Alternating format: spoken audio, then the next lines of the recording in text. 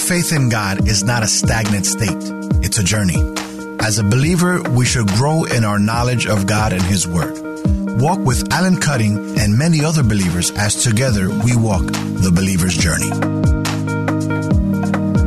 Aloha, and welcome again to the believer's journey. I'm so glad you've joined us again for another show. Today I have a guest, came down all the way from Kansas City, which is kind of nice. So before we get started, I want to share a couple things about our show. We're going to be doing a couple things a little bit different in 2 shows from now. Our platform right now is on Facebook Live, but we're going to be moving that to YouTube.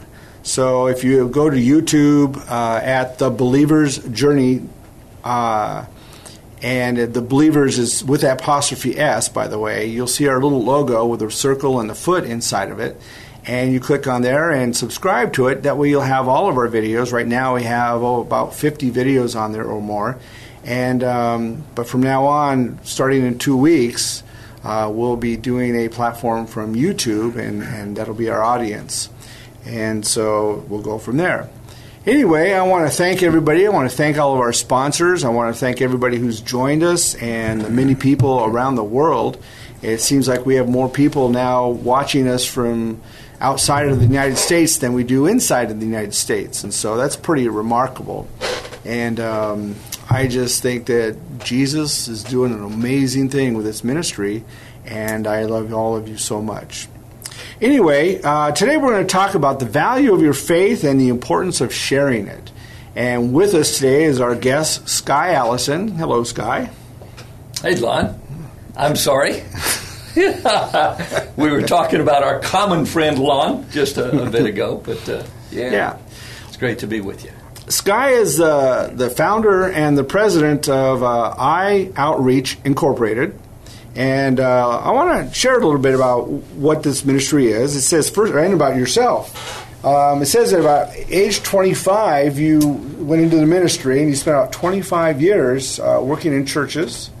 And so after the 25 years, because I know there's a span here between 50 years old and today, before you started Outreach, what did you do? Before I started Outreach? Yeah. When did Outreach begin?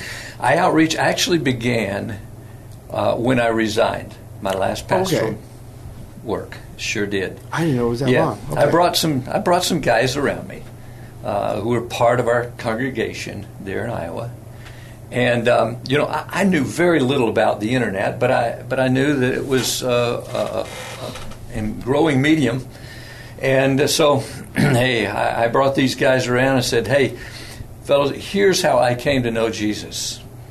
And my story is, very simply this. I grew up in the 50s, and everybody went to church that, was a good citizen at that point, in America's history. It was an incredible time in our history, but it didn't mean anything to me. It was ritualistic and very canned. You knew when to sit down, everything, They always did a Gloria Patri at the end, and all that stuff. And so it really didn't mean anything to me. I didn't see it at home. I lived out my parents. So, when I was 16, my older brother, who was pretty radical, he played in the band. He was a DJ at a radio station. And interesting thing is, a lady that came and her uncle, young lady that came and her uncle would come on a Sunday program. Her uncle preached, and she would play the piano and sing. And my older brother, who was 20 at the time, liked the young lady, later married her. But he found Christ because of Melanie's influence on his life. And it wasn't too long after hearing this preaching that he came under conviction, my brother. Now understand, he was a wild hair, going places he shouldn't go, doing things he shouldn't do, and I was following right in the train of his footsteps. Skinny, scrappy, angry kid I was, and honestly, if I hadn't have found Jesus, I'd either be insane, in jail, or in hell today, honest to goodness. But what happened is Mark came under extreme conviction, and he found Christ as a result of it. After one of his gigs, he told his band he was quitting. There was a fight, but he got out of it, and like I say, married that young lady and has continued to live for the Lord all these years. It was amazing. But I saw the difference in his life, and I knew, hey, whatever Mark's got is what I need. And so about 2-3 months after that, it's all a timing thing. You know, it's really all a timing thing. And God, the Holy Spirit, just got a hold of me at a crusade for Christ. My younger brother and I both seemed like the preacher was just right here. I, at the end of that sermon, went forward on that football field, bowed my head, asked Christ to come into my life, and I'll tell you the truth, it was like a ton of bricks was lifted off of my shoulders. I never felt better in my whole life, and made that decision to walk with Jesus. And you know, it changed the trajectory of my whole life from that day forward. Changed what I would do, where I would go to college and school, who I would marry, the kind of home that I would have with our now 3 grown sons, and so forth. It was incredible. The greatest decision in my life, next to who I would marry, and all. So, yeah, that's what took place. I didn't know it at the time, but the Lord would call me into ministry. I was in ministry 25 years. At the end of those 25, I brought these guys together, said, hey, that's how I met Jesus. It was real to me, and can that be conveyed, you know, through the internet? I didn't know very much about the internet at that time, obviously. Yeah. They said, yeah, it can be. So we teamed up. We formed iOutreach Incorporated, started doing our research and development, and found out that there was a place that we could fill that would be a blessing. And that's what we started doing. All of us have our jobs, and all of us have involvements in our churches and all that. So we don't have any full-time employees, but we finance and operate this ministry. Wow. So really, it's not that you left the ministry, you just changed formats. I'd always brought people to Jesus in my pastoral ministry. Never did I go to an assembly without having professions of faith. People that had come to Christ through our ministry, and specifically through personal evangelism, a lot of it. Yeah.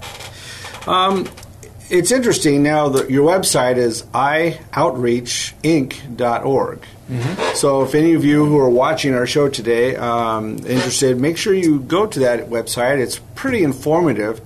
There's a lot of things said on there that I want to bring up in our discussion today. You know, and I think it's kind of interesting. One statement you have is, what is often considered uncommon Christianity today is New Testament normal. Talk about that. It's amazing. People today, I think, see through 20th century glasses because this is our culture. This is all we've ever known. But in reality, you know, when I found the Lord, I started becoming a student of the Bible. I took the materials home that they gave me, and I studied them, and I read them, and I digested them, and they became part of me, and I got into the Word of God. And I tried to put myself into those pages. And when I put myself into those pages, some amazing things begin exploding off of those pages. God is so wonderful. And you ask God questions, and God answers your questions. Sometimes it's right there in those pages. Sometimes it's a day or two later. Sometimes it's through some individual, maybe, or what have you. But God is so good. And He answers those questions. But yeah, we see through rose-colored glasses. But, hey, you know, in those days, times were different. And they were very, very difficult. And God imparted to those folks some incredible revelation, truths. Yeah. Mm-hmm. So, one of those is, honestly, Alan, hey, you know what? Paul spent a lot of time in prison. He spent a good deal of time in prison for preaching the gospel. Yeah. For using the freedom of speech. In the marketplace, wherever he might be, and that sort of thing. He started house churches. They didn't go to the cathedrals and big churches like what we have today. No, he went down to the river. So. Yeah. Well, it's pretty amazing. I don't know if I've shared to you, but I do this on most of my shows. People know that I go to the Republic of Moldova. I try to go every year if possible, and I teach at the Bible seminary there, and I work with a bunch of missionaries who work with Cru, Campus Crusade for Christ. Yes. And I do seminars and Bible teaching and preaching and all the wonderful little things. And my wife has started to go, and they take her to the jail ministry and so forth. And so I see their big push to winning people, and their whole idea about working to find people to speak to, disciple. And what they've done in the last few years, which is now my point, is that they've begun to have home churches, which they have found to be more successful than meeting in big halls.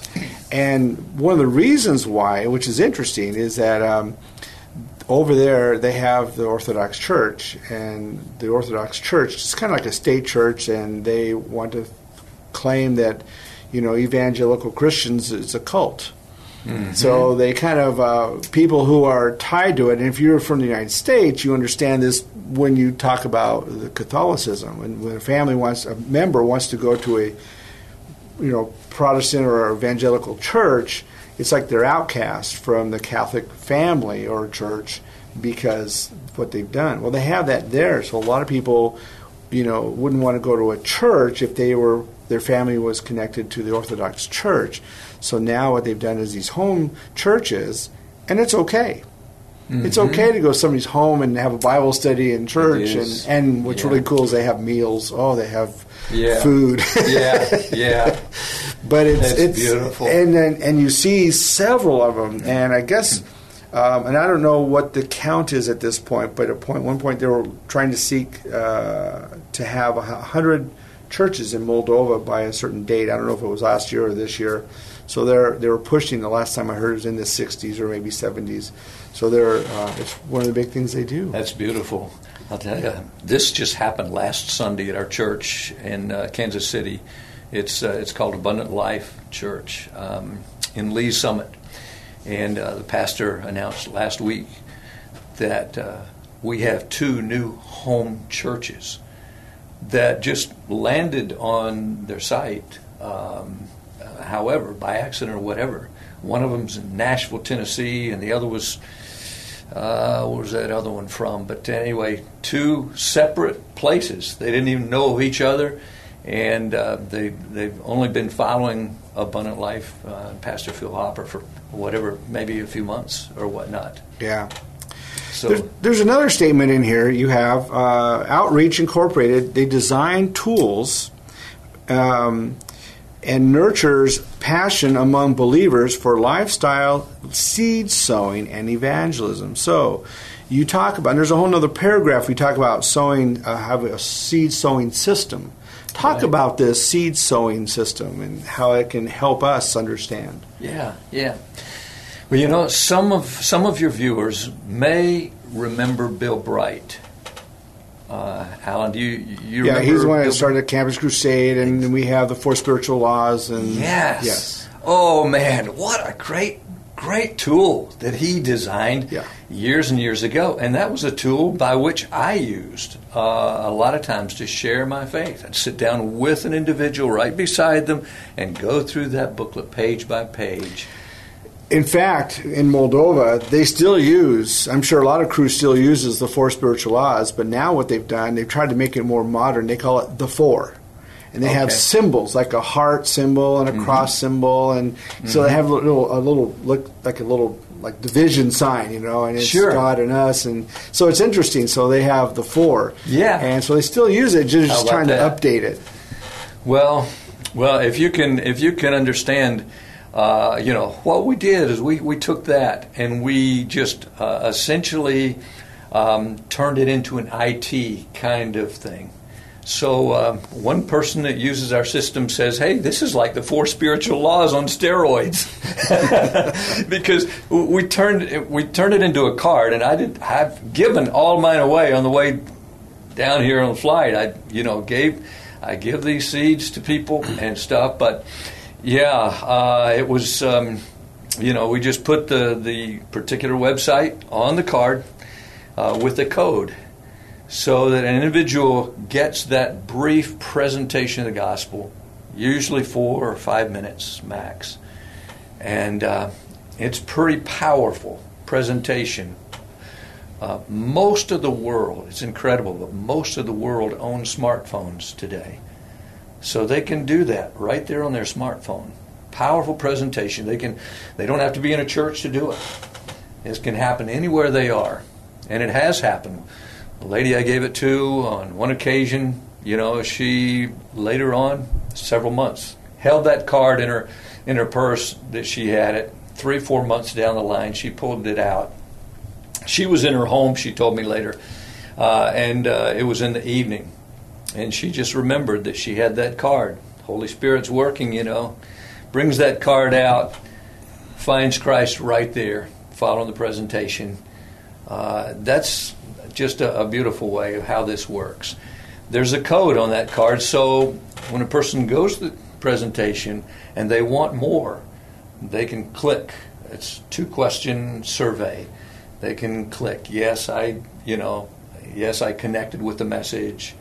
No, I didn't pray, but I want to know more, or what have you, that kind of thing. And immediately the free resource will be downloaded onto their device. And at the same time that happens, it will come to me or whoever the card sponsor is, and we'll let them know what the answers to that survey was, who that individual is, and a contact email or telephone number where you can follow up. Now these are called sponsor share cards, correct? Yeah. You can call them that. Mm-hmm. On your website, I was reading that you contact churches, and I guess you work with churches to develop a team or so, if you will, to work with this? We've just begun that process. We've just begun that, and haven't developed it to the point that we want. To this point, as I say, it's just out of the gate. So. We've approached a couple of churches and are yet to hear back from one of them anyway. Because I find that really interesting. It's funny because before we got here this morning, I was thinking that we have different ministries. You're out there reaching the lost, and I'm out there teaching those who are searching in the body, believers. Then I thought, well, no, we're actually doing the same thing. You're actually teaching those who are believers to find the lost, and so we're kind of like on the same page. We are, Alan. That's exactly right. Yeah. So, because I get so concerned when I was young. I'll tell you a little story. When I was young and I became a Christian. Before I became a Christian, I wasn't. I was probably lost by everybody, This guy will never be. Yeah.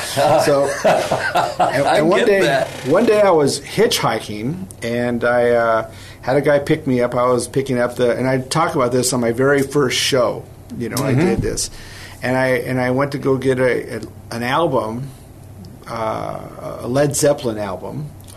And so I was hitchhiking back home, and a guy picked me up, and he's come from some Foursquare church, and he handed me the Gospel of John on a little tract, and then he handed me another little tract, and it wasn't a 4 Spiritual Laws. I probably wouldn't have responded to a 4 Spiritual Laws, but he handed me this little tract called The Beast. I've seen that. You've seen it. Sure. And so, Chick Publications. Oh, yeah. So what happens is I'm playing the record. I've got my headphones on. I'm reading this little cartoon, The Beast. Yeah. It scared the bejesus out of me. I mean, I'm thinking, I'm going to burn in hell forever watching this thing. And I really thought, I need to do something about that. And so we had a brand new pastor, Lon Ekdahl.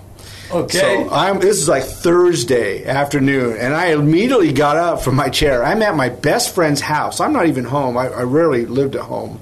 I am at my best friend's house, and I go to the phone, and I just called the church. Pastor, and it was like this, Pastor Ekdahl, and he goes, we need to talk. And are you free tomorrow? And it was almost like, are you free now? Is you free tomorrow? Sure. So I went there, and I said, well, I get out of school at 12:30, high school. And he said, well, come on over. I spent the entire day, afternoon, till dinner time. He invites me for dinner. I told him, I'm still not finished asking questions. And it's because, all the things that the Nazarene Church offered, I didn't connect because a lot of them seemed rigid well, at the time, now I look at them, they're legalistic, and it didn't make sense to me, some of it. Mm-hmm. And so I spent so I said, I need to talk to you tomorrow. And he's so funny. We're in a little church, about 100 people, called North Hills. And he says, sure, I'll talk to you tomorrow, but tomorrow I'm the janitor, so you'll have to help me clean bathrooms.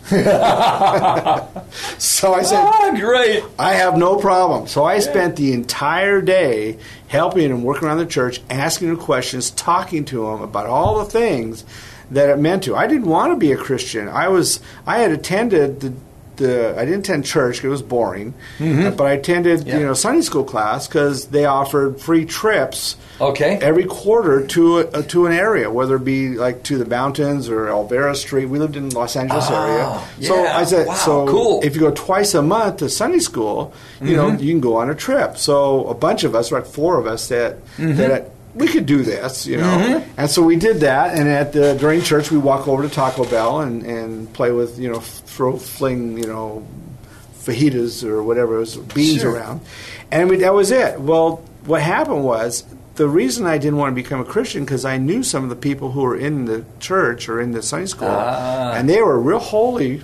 Yeah. And then I see them at a party getting all drunk or running off with another sexual, whatever it might be. Yeah. And I'm like, and then all of a sudden they're asking forgiveness and being holy. I thought, I'm not going to do this. I don't want anything want anything to do with this. That's life. right. Yeah. So I when I talked to Lon those 2 days, it totally changed my perspective. Totally changed it. He challenged me. He challenged me. He says, if I am right, if you are right, then we have no problem.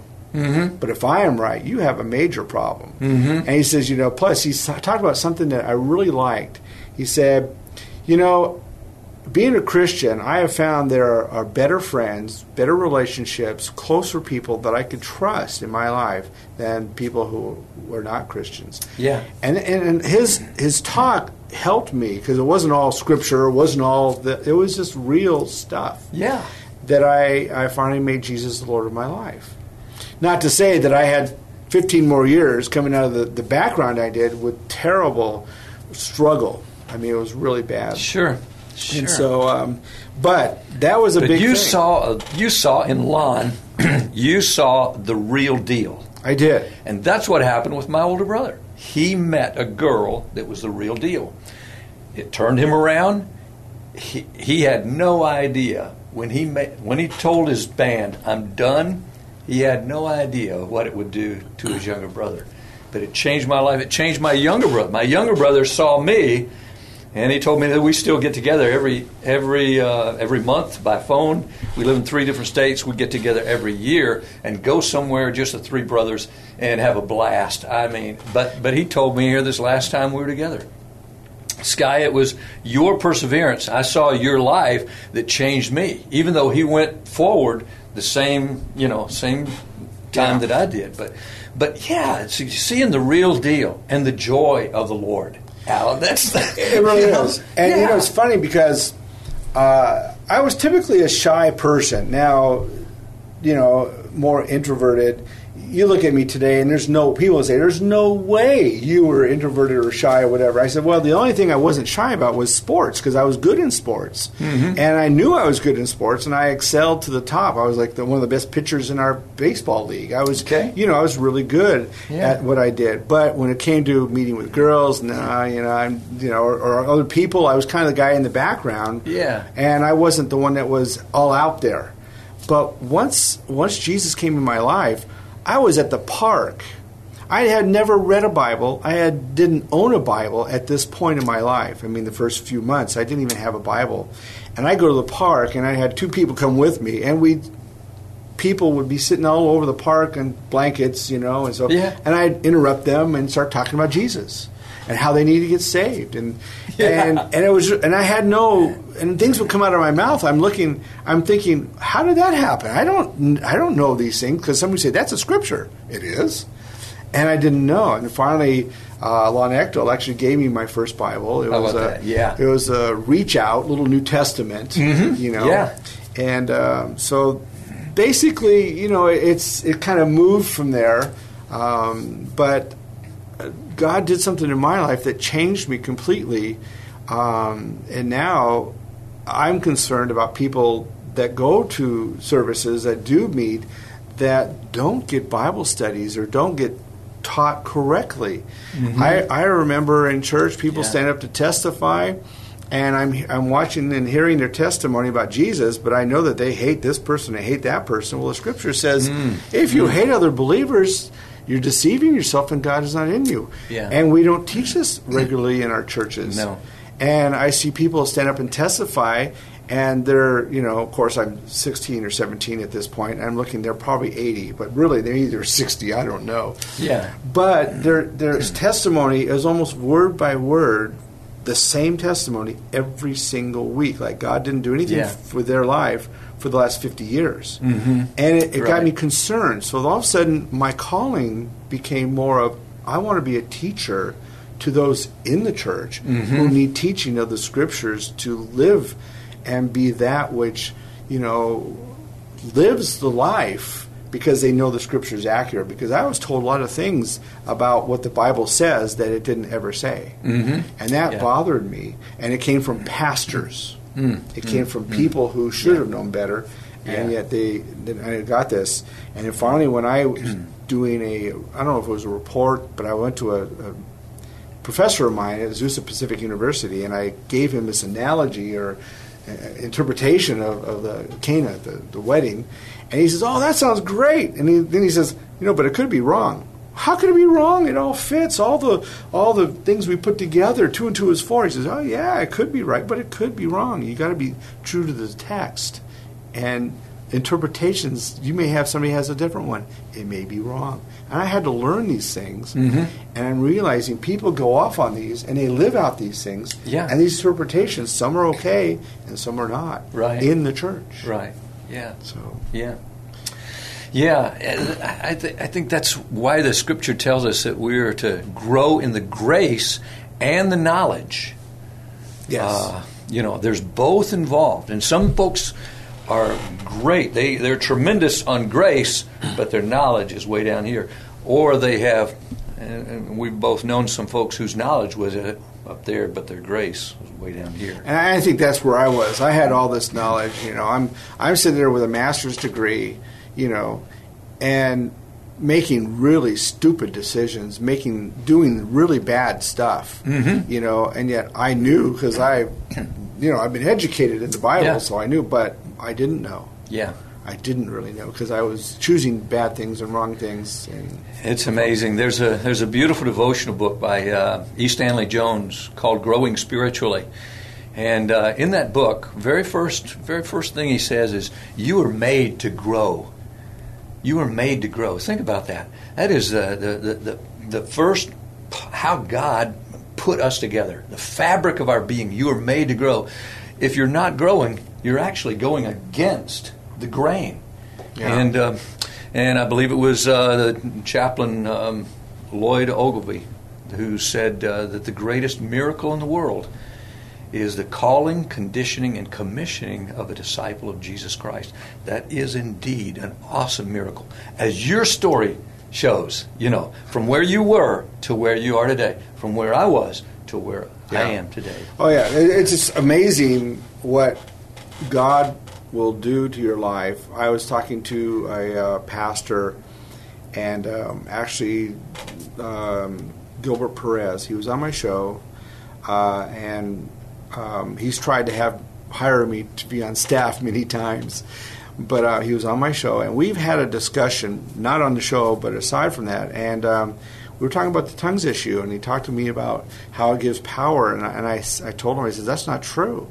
I said, what gives you power is total surrender to his will, to what God does for you. And he stopped and goes, you're exactly right. I'm like, that really is where the power is our surrendering to him. It is, yeah. You know, and I think that is not being taught. It's not being taught. It's where you and I need to get out there and teach that to the churches, to the people who are teaching, and understand power is in our surrender. Power is in our vulnerability to him, that he takes over.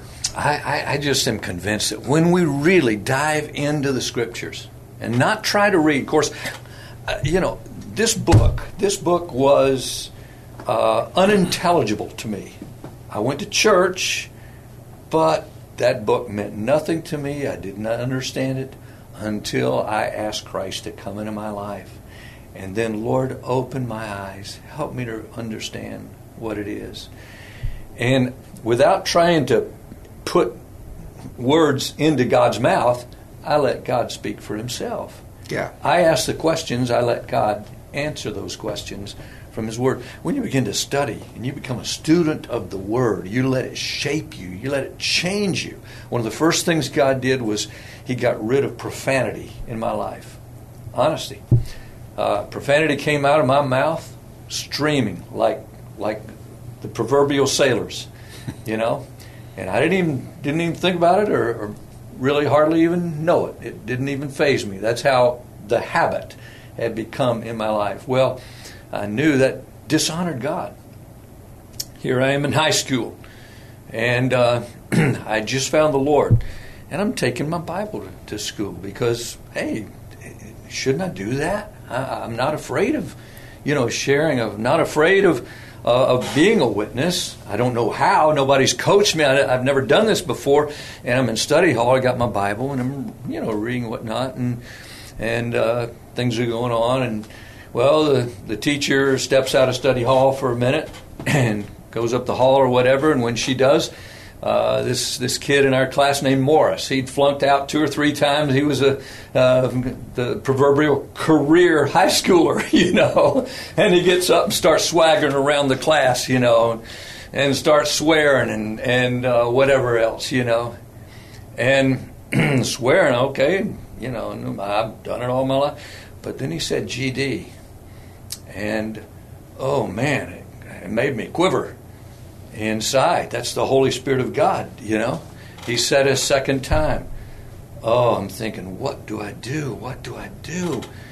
The third time he said it, Alan, I didn't know what I was going to do, but I got up out of my seat and I faced him square, and I said to him something like, Morris, please don't say that in front of me again. I'm a Christian now. I don't want to hear that anymore. And you know what? It shocked Morris so much, and it shocked me too, frankly. I mean, I'm sure my knees were probably quivering, but it shocked him, and, I could see the surprise in his eyes. And from that day forward, I never heard him swear in front of me again. I think people have a respect for you when you stand up. When I was a teenager and I became a Christian, I still hung out with the same friends. I didn't I'll go to the parties, but I didn't drink. I would drink 7-Up. Okay, of course, 7-Up looks like you might have me drinking something else, but the guys knew that I just drank 7-Up. They would say, "Oh, you want a beer?" They knew I was a Christian. Nah, it's all right, and they would egg me on all the time. Yeah. Have a beer.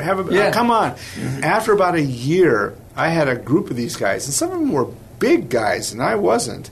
And they said, "You know what?" Because they were trying to egg me on, and I said, "No, I'm a Christian. I really don't do that. I don't drink alcohol at this point." He says, "We really respect you." I'm like, "Yeah, right." And he goes, "No, I mean, really, we really pushed you and pushed you and pushed you, and you have never, never taken caved. a drink. You never, yeah." And out of those guys, one guy, his name was Richard, became a minister. He became a Christian and became a minister. And so it's interesting watching what your stand does in effect for other people. Again, back to the seed sowing. It's not about converting somebody; it's about sowing the seed. Sowing the seed. Two things. One of them is I want to read this. It says, with Outreach Incorporated, the most timid person can become an active participant in sharing the greatest good news on the planet. Yes, sir. I know there's a lot of people, well, I don't know what to say. Oh, I'm timid. Oh, I'm shy. Well, I don't know the scriptures. Well, I have to learn more. And it's, that's why I told a story that when I went out there to witness, I didn't even have a Bible. I didn't even know. I go to church, and yet it flowed. And here you're saying that people who are timid, who are not there, can have the tools to be excellent. Yes. Share that. Yes. Yeah, I understand so completely what you're talking about yourself and your experience. And I know what my experience is, but I also know that there are a lot of folks who don't have our experience. I've often said if Joe Blow over here could only see through my eyes, if he could only experience, if he's known what I know and experienced what I've experienced, he would be a Christian today like that. But I know that's not true. Not everybody's like that. Not everybody can see. They can't see through. So there's a lot of different personalities. Some people are timid just by nature, what have you. Timothy was one of those. Mm-hmm. Paul writes to him, Timothy, I want you to stir up the gift that God has given to you. And so, I realize that there are Christians who need a little help. And this is one way that we can do it. I didn't bring one of those cards with me, but they're a business size type card.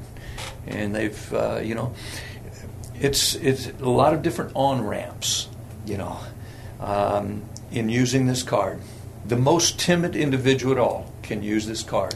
And from what I understand, it's not only just the card. You have videos, and you have videos on your website. Okay, right. They range from about 2.5 minutes to 10 minutes, depending on what the topic. You have 5 different topics. I'll read them. You have a classic gospel presentation. Mm-hmm. You have what they call an intelligent design. Yes. One is a Muslim gospel presentation. One is a youth gospel presentation, and then one is a senior gospel presentation. Right. And we all, or at least we know, Lon Eckel is the one who wrote the senior gospel. Lon wrote that senior one. Yes. Pretty amazing. He's an awesome script. Yeah. And we take the scripts that these individuals have given to us. And anyone can do this. If you've got a gift of writing, you feel like there's a certain demographic of people that God wants you to reach, submit it to us. If we accept it, we will produce. We'll take it. We'll do all the production ourselves and fund it and so forth to create the presentation. And then we'll offer that presentation to anyone and everyone who is interested in it. Now, no charge. Now, somebody could watch this video, and toward the end of the video, you'll have a little thing where you can click on it to go to your survey. Is that correct? Yeah, about 15 seconds into the presentation, then it's going to get booklet or get free resource here. Mm-hmm. And an individual who is watching this presentation, prompted by the Spirit of God, they see, like you, like myself, hey, I want to know more. I'm hungry. There's something here. I've got to find out. They click that, and it's immediately going to download onto their device, whether it's one of these or their laptop or iPad or whatever. It's going to download that free resource that corresponds to that particular presentation. Each of those presentations is going to have a different resource that it offers. That's designed to reach that particular demographic of people. So, it goes onto their device, and at the same time that happens, it lets you or whoever the sponsor of that card is that handed them the card with that website presentation, it's going to let them know of their survey, their name, their answers to the questions, 2 questions on that survey. It's going to give them, the individual's name and email address. The phone number is optional, and some people put their phone number in, whereby you can do all the follow-up work along with them. Another thing that's really interesting about the website, I noticed, is you have a little area where you have questions and answers. Like I saw Q&A. do's and don'ts when you're talking to a Muslim, for example. You Yes.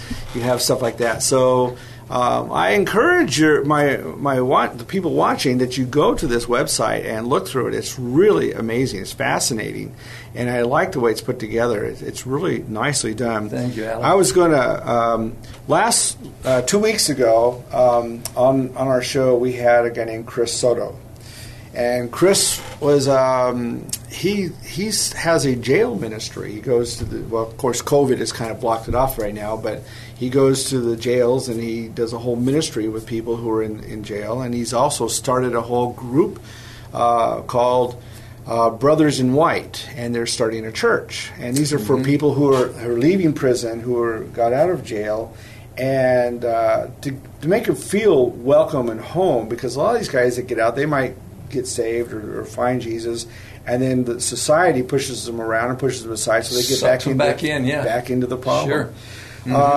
So I was curious because I noticed you don't have video or presentation for those who have been in jail.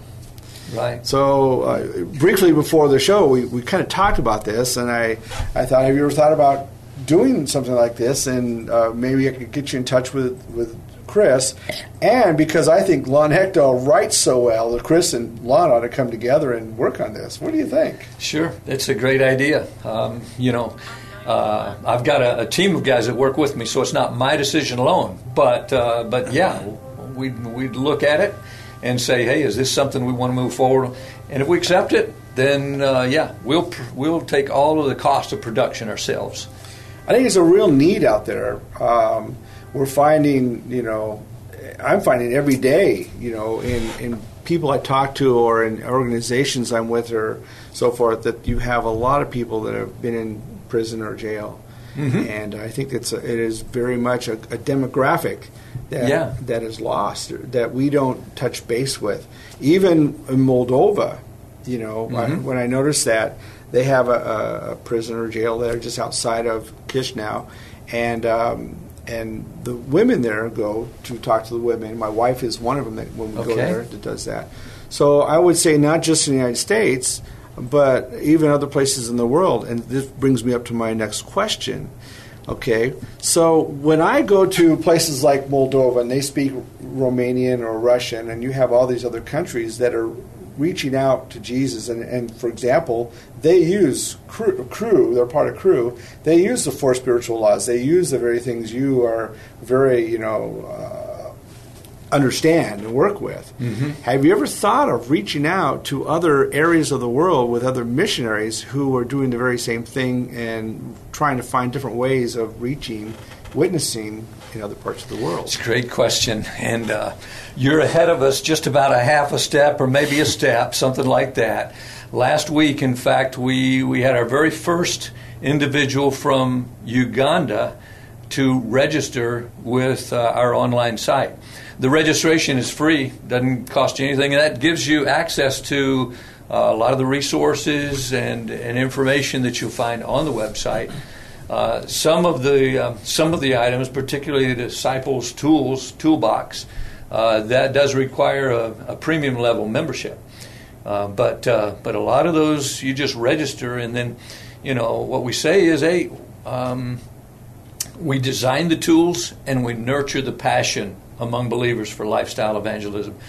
So when you register, we do send out on Friday mornings an email every Friday morning that is designed to encourage and strengthen people in their ability to share Christ. Sometimes it's tips on how to use the cards.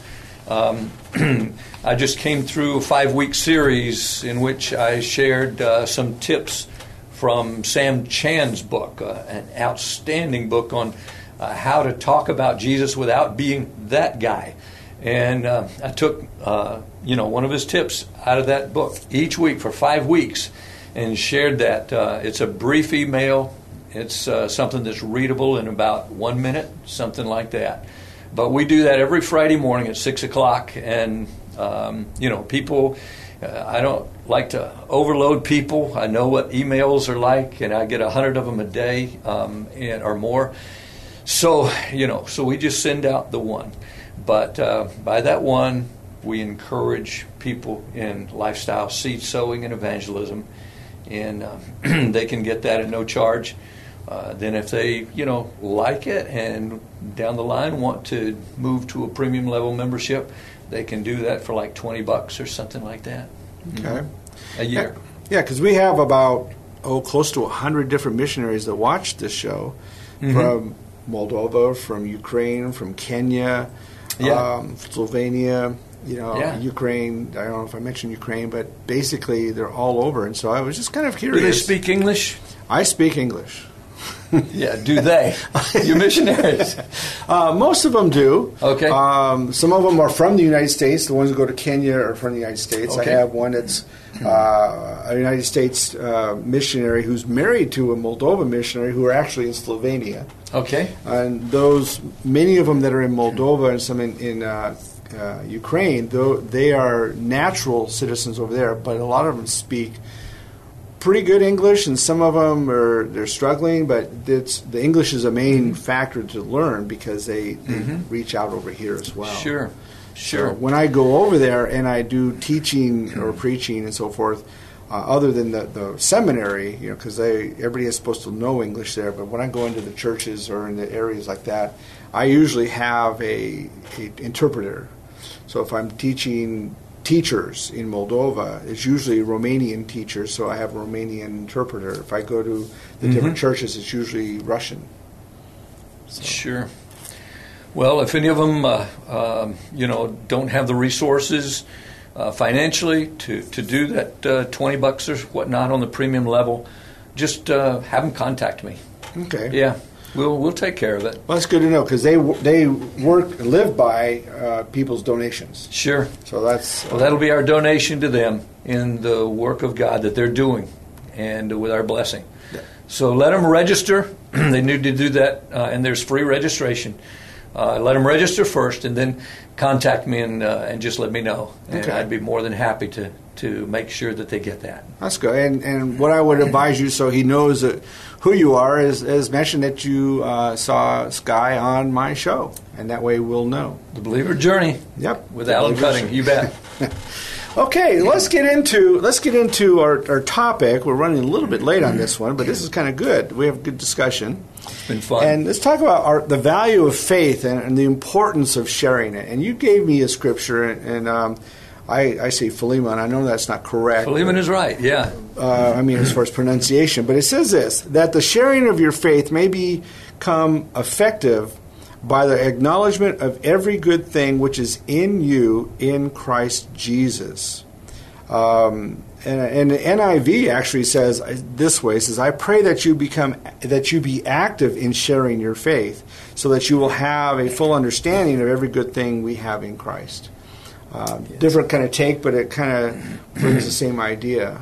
Yeah. So, in reading about sharing our faith, one of the things that I'm very adamant about is the idea of what we think is faith and what faith really is. When I was a teenager and I was attending Sunday school, and the Sunday school teacher taught us what faith was, and he basically said, faith is believing that this chair that's sitting over there, if I believe that if I sat in it, that it'll hold me up, and that's faith.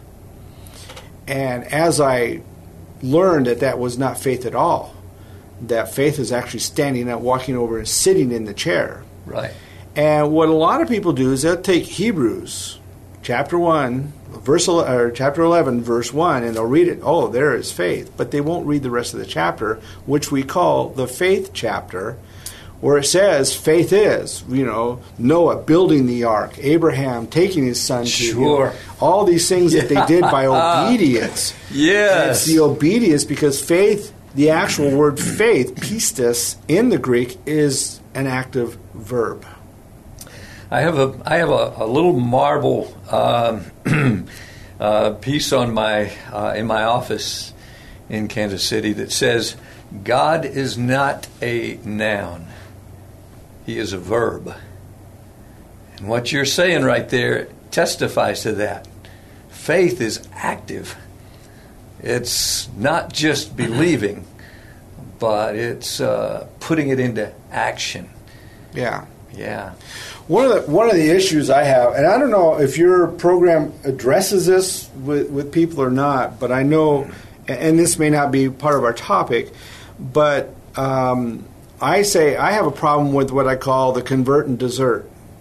People, you go convert them, you desert them, and go convert somebody else, and you go on. Mm-hmm. And I have a real problem with that. I think that discipleship is so important. It is. That we, I've been in a couple churches nowadays. A lot of churches, they'll have you pray the prayer in your congregation during the service, thank you, goodbye. Mm-hmm. But I've been into some churches where they do that, and it says, please come to the front, and they'll meet in a room, and they'll have somebody meet with you and pray with you and talk to you and share with you and to carry you through. Right. I don't know how often we do that anymore in our churches. I think it's really detrimental that we have looked away from that. I think it's so important that we do disciple. Evangelism is only one part of it, isn't it? It is. It's a significant part because you're introducing, like Andrew introduced Peter to Jesus. If the introduction doesn't happen, you're off. Just you're not even out of the gate. But evangelism is only the first step to get you to the end goal, which is to be discipled, to be a follower of Jesus. Right. It's like there's a thing that another issue I have is when people say, I accept Jesus as my Savior. And I'm like, well, did you know the Bible doesn't teach that? And he says, doesn't? I hear it all the time at church. Well, it doesn't teach that. It says that we need to make Jesus our Lord of our life and that he becomes our Savior. But it never says accept him as Savior. You won't find that in the Bible. You'll find, confess him as Lord, make him your Lord. You'll hear all this.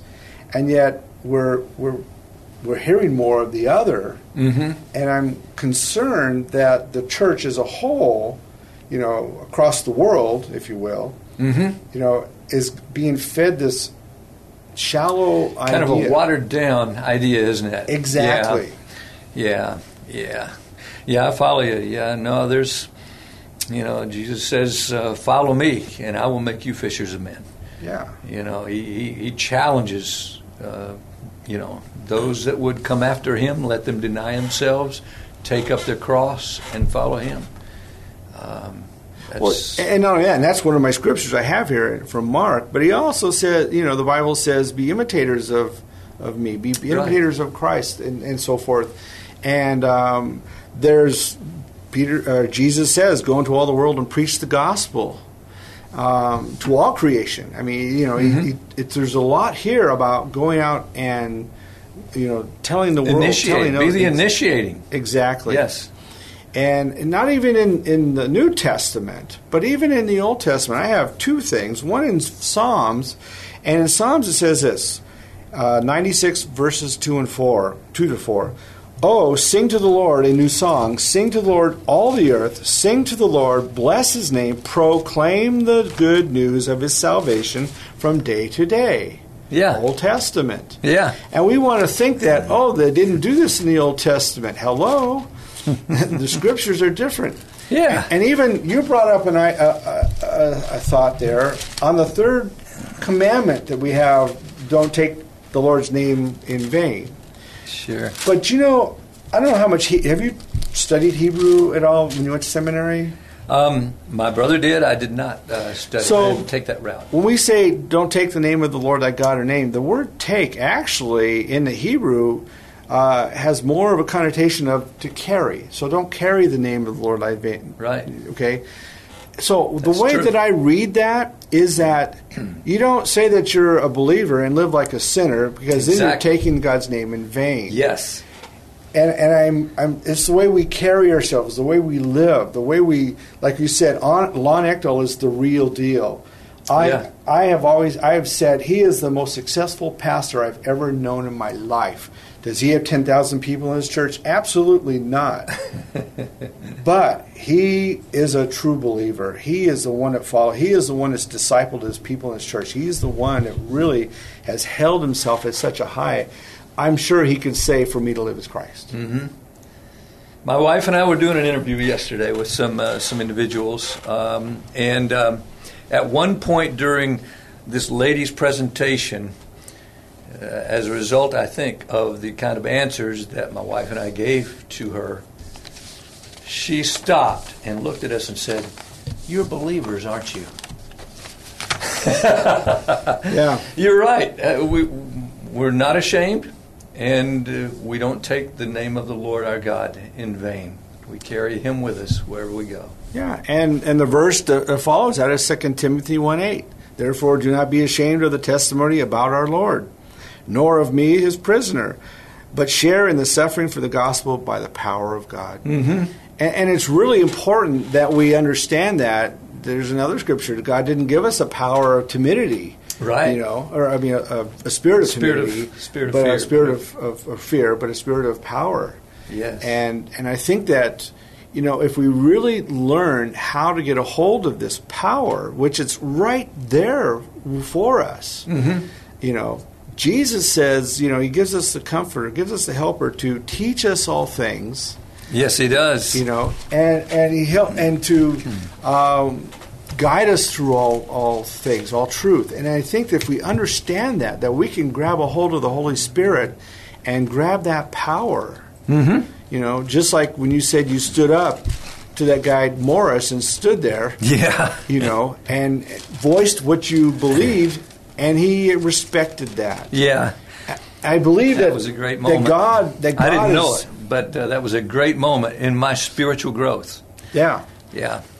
And I think that's true with anybody if they take that stand. I mean, it has to be true. There are people in the world who've taken that stand and been struck down, obviously. Sure. And God has ways and reasons why, these things happen for our teaching and our moments and our growth. And I say, and that's why this show is called The Believer's Journey. Mm-hmm. I teach that's a great name. I teach a Sunday school class. I call it The Believer's Journey because Christianity is a journey.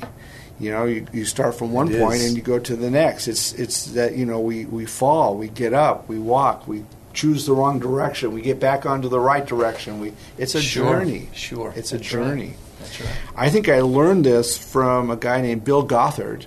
Okay. Because he had this chart where a line and a line, and here we are with all black, and God is up here. And as we stepped across the line as being saved, and as we grew and released in our life, we became less black and less until we became glorified. And I realized it's a journey. Mm-hmm. It's a way of getting there. And I've learned that then. And I've always believed that, and now I put it into perspective to teach it. Mm-hmm. It's kind of an interesting thing. Yeah, and that's honestly where a lot of believers are. And those who are the timid ones, they can begin by using that card and putting it in the credit card slot at a gas pump. Yeah. I mean, totally non-threatening. You don't have to, But at some point down the line, through the use of these cards as tools, the next thing you know, you're gonna put it on the table there or the counter at the convenience store. Yeah. For the next person, just position it close to where people put in their money. The next thing you're gonna leave one at the grocery store. You're going to put it in a public spot. One time I was at the mall. My wife went to the ladies' room. It's down a long corridor. So I'm standing right there at the head of this corridor, and it's a major traffic way. People going to and fro all over the place. And I'm waiting for my wife to come back, and I said, Lord, who is there that needs to hear the message? So I'm beginning to look around, and I'm just connecting with the Lord. Tons of people coming and going. I see one guy that, my spirit just says he's the one. And he walks, and he's heading down that corridor to go to the restroom. I didn't say a word to him. I just held the card out. He took the card right out of my hand. Went to the restroom, apparently. Came back a few minutes later. And I want you to know, Lon, he still had that card in his hand as he entered the traffic way and kept on going. How easy it would have been for him to toss that card in a waste can or not even take the card out of my hand. But I know that at some point a seed was sown. You know, I think it's amazing what you and your ministry is doing is amazing, because you're putting a whole huge, powerful message in a card into the hands of people who are maybe unsure of themselves or afraid or not knowing what to do, or gee, they feel not as educated, and you're handing them that, and anybody right. can hand out or place cards. Yes. Anybody. Or suggest, go look at this video. Yeah, exactly. You know? And I think that's what you guys are doing is remarkable. Well, thank you. You know? Well, to God be the glory. We want to just, depopulate hell. We want to get as many people to heaven as we can.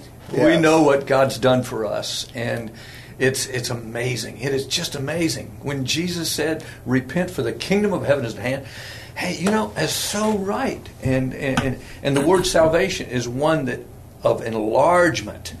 When an individual comes to know the Lord, old things pass away, behold, all things become new, 2 Corinthians 5:17. Yeah. And it's so true. Salvation enlarges. Yeah. Wow. It's marvelous. Well, we're running on our time now, but absolutely. I think that we need to be more bold. In our churches especially, I think that in our churches we need people to learn to stand. And now we have so much deception going on. We need to be more educated and more alert and really reaching out.